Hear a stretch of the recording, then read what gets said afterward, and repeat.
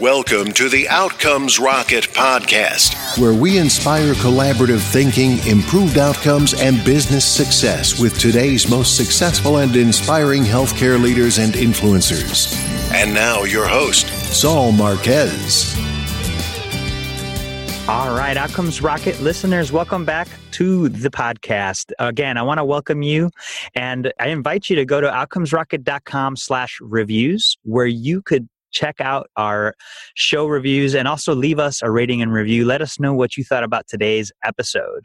We bring you the best, and that's why we request feedback so that we know how we're doing. So without further ado, I want to introduce our outstanding guest today. Her name is Anne Lodge. She's a scientist, entrepreneur, and she is the founder at Astarte Biologics. They're doing some pretty amazing things there, but really their focus is to characterize human cells and animal model systems for study of inflammation and immunity.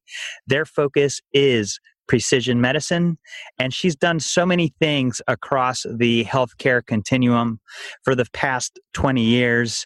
She's got such amazing credentials from Vanderbilt University, just her study in cell and molecular biology. She is truly dedicated to this field, listeners, and I'm so privileged to welcome Anne to the podcast today. Anne, welcome to the podcast. Fill in any of the gaps there that I may have missed in the intro. Well, thank you for that very gracious introduction, Saul. I can't imagine what I'd fill in. I'm pleased to be with you today. The pleasure is ours, Anne, and we're so glad you carved out some time to chat about your specialty. And before we do dive into that, Anne, what is it that got you into the medical sector to begin with? Oh, well, gosh, it's just my curiosity. I think once upon a time I would have been a bird watcher, but nice. Looking for a way to get my interest in the natural world with a good career possibility behind it led me to laboratory science and how we can learn more about black box we live inside of. How does our body work and how does it break down and how can we fix it? Yeah, that's really interesting, Anne. And I love birds too. Just aligning those interests in ways that help shape and help us kind of build a career. It's interesting how we got to make sense of it all. I feel like a lot of entrepreneurs too, wanting to get into this space, are faced with that reality, wanting to put together a solution that they're excited about versus finding a way to fit into the healthcare system in a sustainable way. You found a really cool sector of specialized medicine. Give us your thoughts on how leaders today in healthcare need to be approaching this topic. Approaching personalized medicine in a sense. Yes. Yes. I think we've gone from, it's kind of the natural progression of science. We are now reducing down to, there's clearly differences in the human population. We've long studied it in groups, and assessing how people as a group behave. And now coming to appreciate that, there's an awful lot of individual variation within any group, whether it's people with breast cancer or people with an autoimmune disease. There's a lot of individual variability. In my own specialty in immunology, the individual variations are maybe more acute because it's all keyed in on very individualized genetic background. And that's what has led me into providing human immune cells because they need to be provided as individuals. You can't just pool them together in the more traditional way.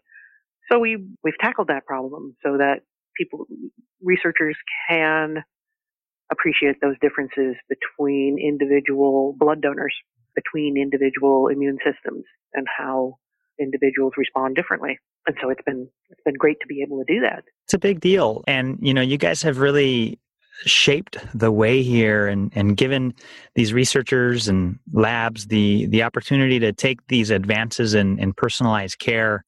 Can you give the listeners an example, Anne, of how some of the work that you guys have done or customers you've served, how this has improved outcomes? So, as you are probably aware, there's a lot of excitement around the immunotherapy approach to cancer. So the CAR T cells, the checkpoint inhibitors like Opdivo and Keytruda having a big impact. So there's lots of excitement around extending those advances. But clearly, there's still, some patients do really well on these drugs, some patients don't. What's the difference? And we've been able to look at some of those differences in just our donor population, which is really fascinating to see in the test tube, so to speak, in vitro, Yes. that you can recap that. You can see that, hey, this individual in our experiments responds to that drug by orders of magnitude greater than individual Y over there, where, there maybe is a response, but it's not that impressive.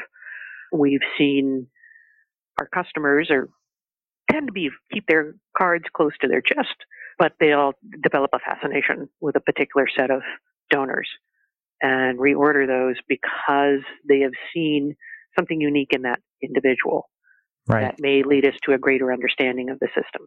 And as we dive into these drugs that are doing a much better job, but it's not one size fits all. How do providers think about this? How do you put your head together with the deliverer of care? And does it look like a test that they have to do, a genetic test? What is your vision there? What do you think? Sure. I think that's exactly right, is that they need more help from, and there's certainly people working on this problem of, what's the right biomarker? Can we test somebody and say, okay, this individual will respond, so we can go right to the medication that will work best for them? Yes. Versus somebody else doesn't have that biomarker, let's try some other approach. And that is, I think, the ideal that many of us are striving for, so that you get your diagnosis. And to some extent, this is already happening. I think breast cancer is perhaps a good example of this, where they can look at the tumor and say, this tumor will respond to these medications, and we'll treat with that. Now, if you could apply that model to more tumors and outside of cancer therapy to other arenas where you could apply the right medicine to the right patient. So that would be powerful for the provider to be able to know, we're not going to have to go through an experiment here of finding out what the right medication is for you.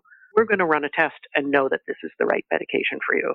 Thanks for explaining that, Anne. It seems like there's an opportunity to have a more robust testing mechanism to help providers nail down these things, and maybe more defined biomarkers to help. Exactly. Right. Got it.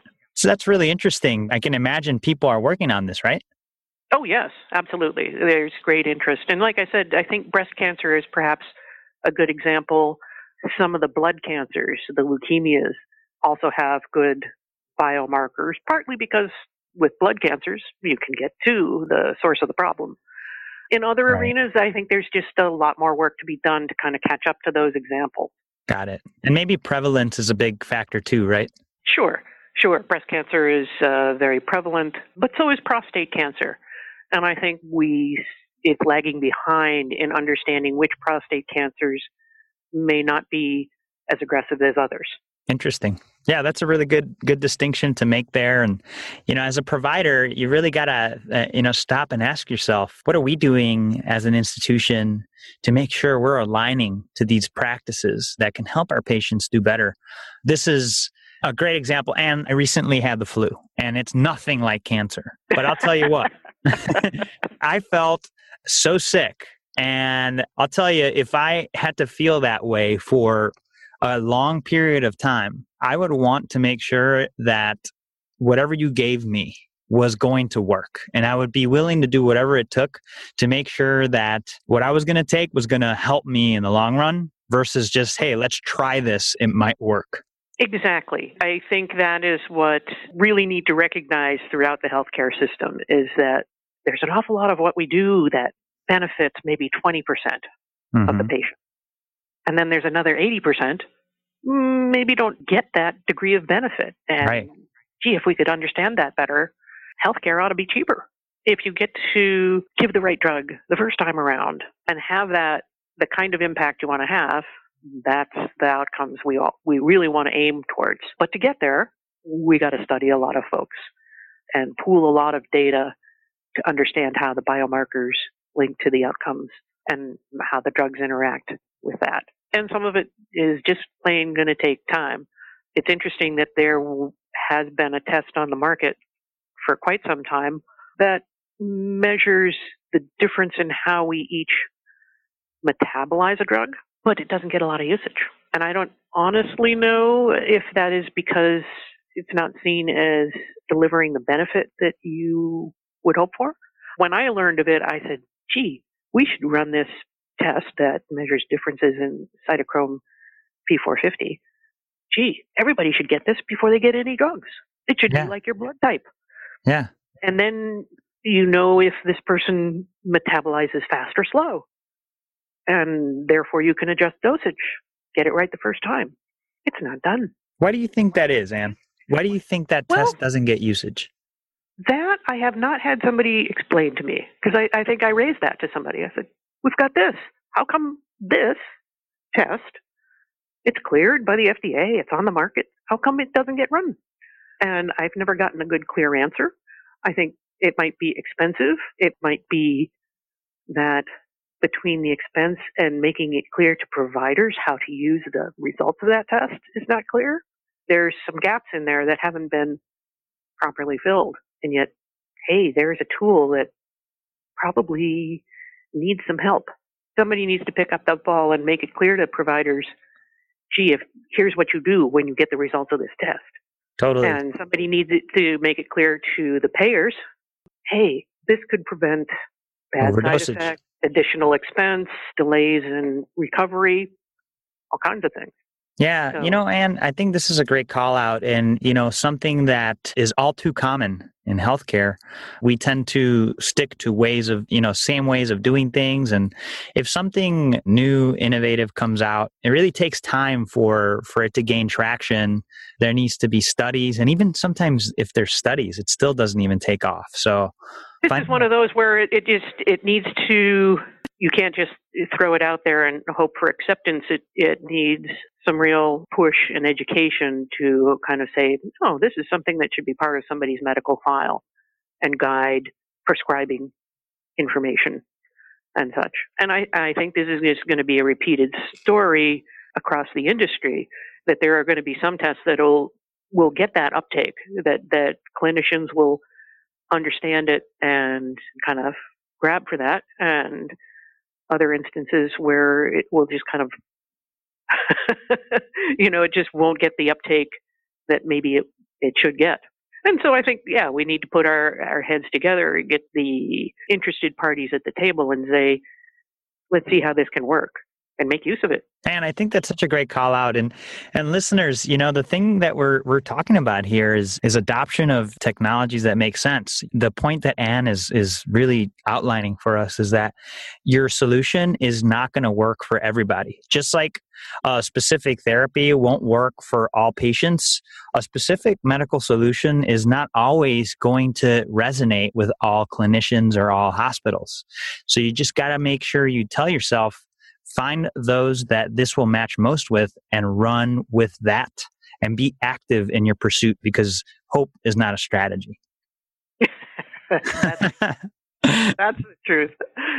Ann, so you've been at this for quite some time. Can you share with the listeners a time when you made a mistake or failed, as a scientist, and maybe with Astarte, and what you've learned to be stronger today? Oh, gosh. Well, science is built on failure, so. Yes. And unfortunately, there are days where there seems to be a lot of it. As an entrepreneur, I think one regret that I have is that I turned away from the business for a couple of years. And I was fortunate to find some business partners to kind of take it on and help it to grow for a while I went and got another job. I think in hindsight, I would have hung in there longer and found a way to stay with the business, because for those couple of years, I was sort of a silent partner and missed an opportunity to kind of experience that part of the growth process, make some different decisions, or even participate in the decisions that were made in a more active way. So I think if I had it to do over again, I would have stayed. I would have eaten more peanut butter and jelly and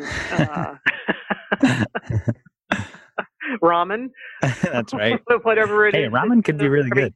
Ramen is still good. Whatever it takes, because if you you believe in what you're doing, you really should stick it out. That's such a great pearl there. And listeners, the reason why we ask the why at the beginning of each show is to dig deep and to understand what the passion that drives you to do what you do. Because if you have that clear, if that is always resonating and you just feel the punch of that every morning you wake up, is without a doubt, you'll stake your course. And Anne definitely is feeling that now, and she's moving forward. That's why she's fully engaged in her company. Some pretty cool things going on there. Astarte, and educated me before we got on the show, is a mythology goddess that is revered for her things in war and in love and in leadership. And so this name, you guys, I encourage you all to check out what they're up to at astartebio.com. We'll provide that link in the show notes.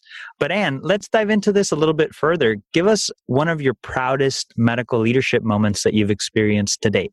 Well, I would have to say, we were able to help one of our customers, clients, develop a new test for their drug. It was a really intellectually satisfying project to work on. It involved an area of immunology that has always interested me, and a very interesting drug that is on the market and helps a lot of individuals with multiple sclerosis. So learning more about that drug and how to test it to make sure that each batch manufactured is consistent. It's a very complex treatment or drug, if you will. It's really a mixture and a little bit black boxy. And we were able to learn more about that, how we could test and ensure that it was the same thing coming out the end of their manufacturing process each time. And they patented that.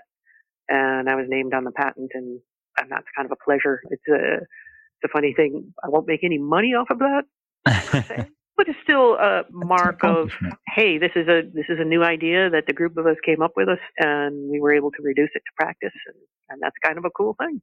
That's a really cool thing.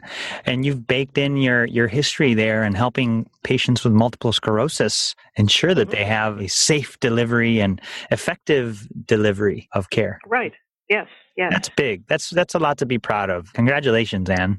Thank you. So what would you say an exciting project that you have going on right now?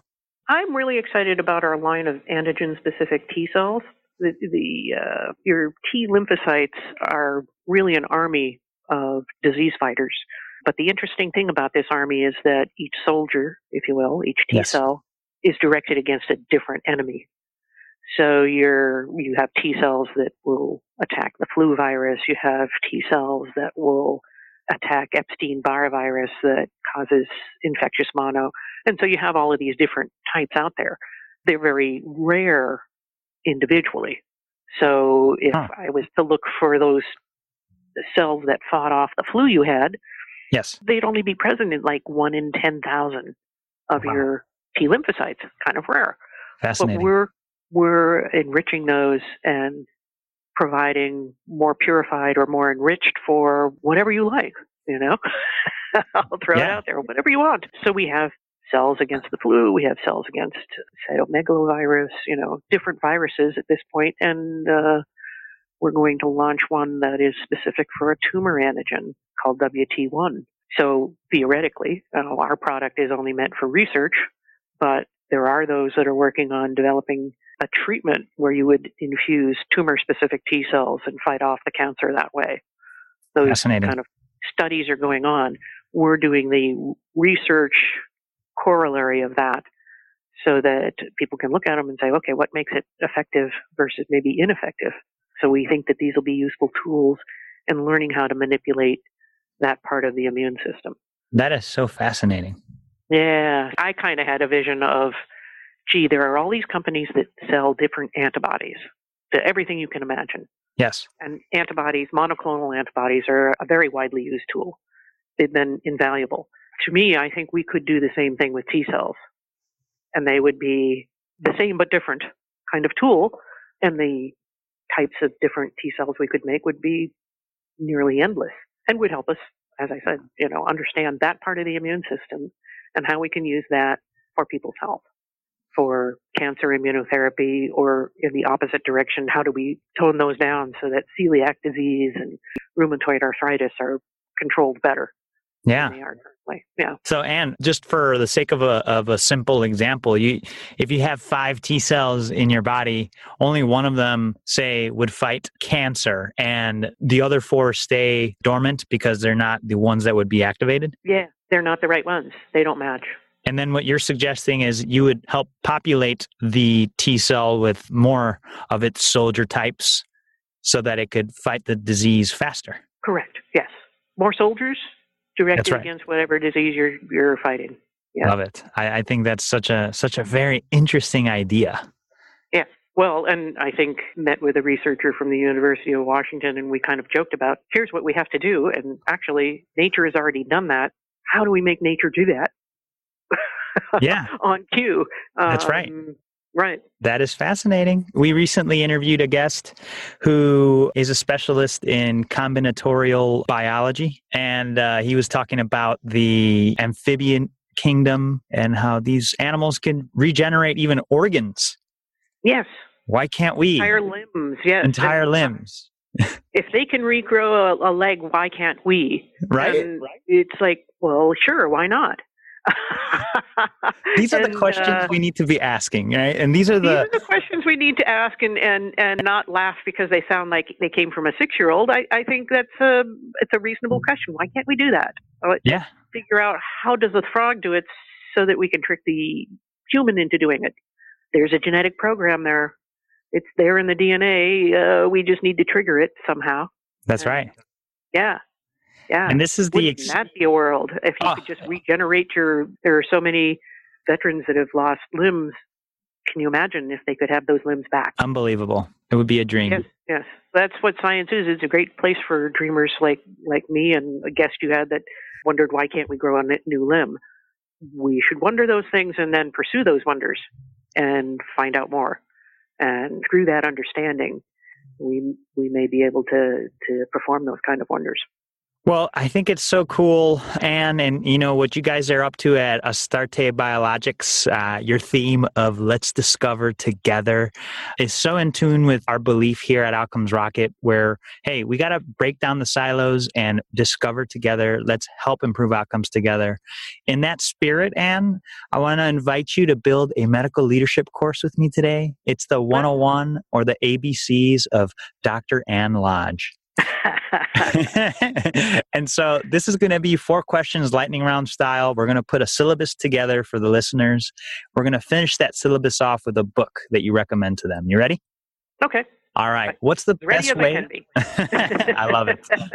What is the best way to improve healthcare outcomes? Understand individual differences. What is the understand the patient being treated? Yeah. Love it.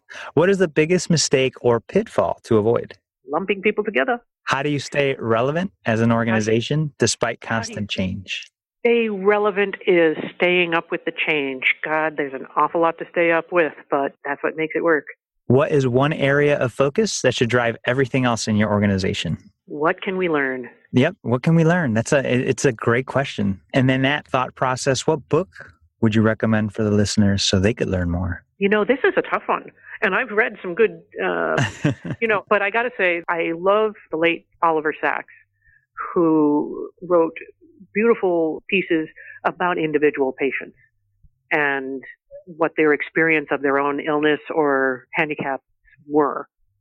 And the amount that he could learn from one individual about a particular disease state really came through in all of his writings. So Island of the Blind, I think it is called, or The Man Who Mistook His Wife for a Hat. That's a good one. All right. Sounds interesting.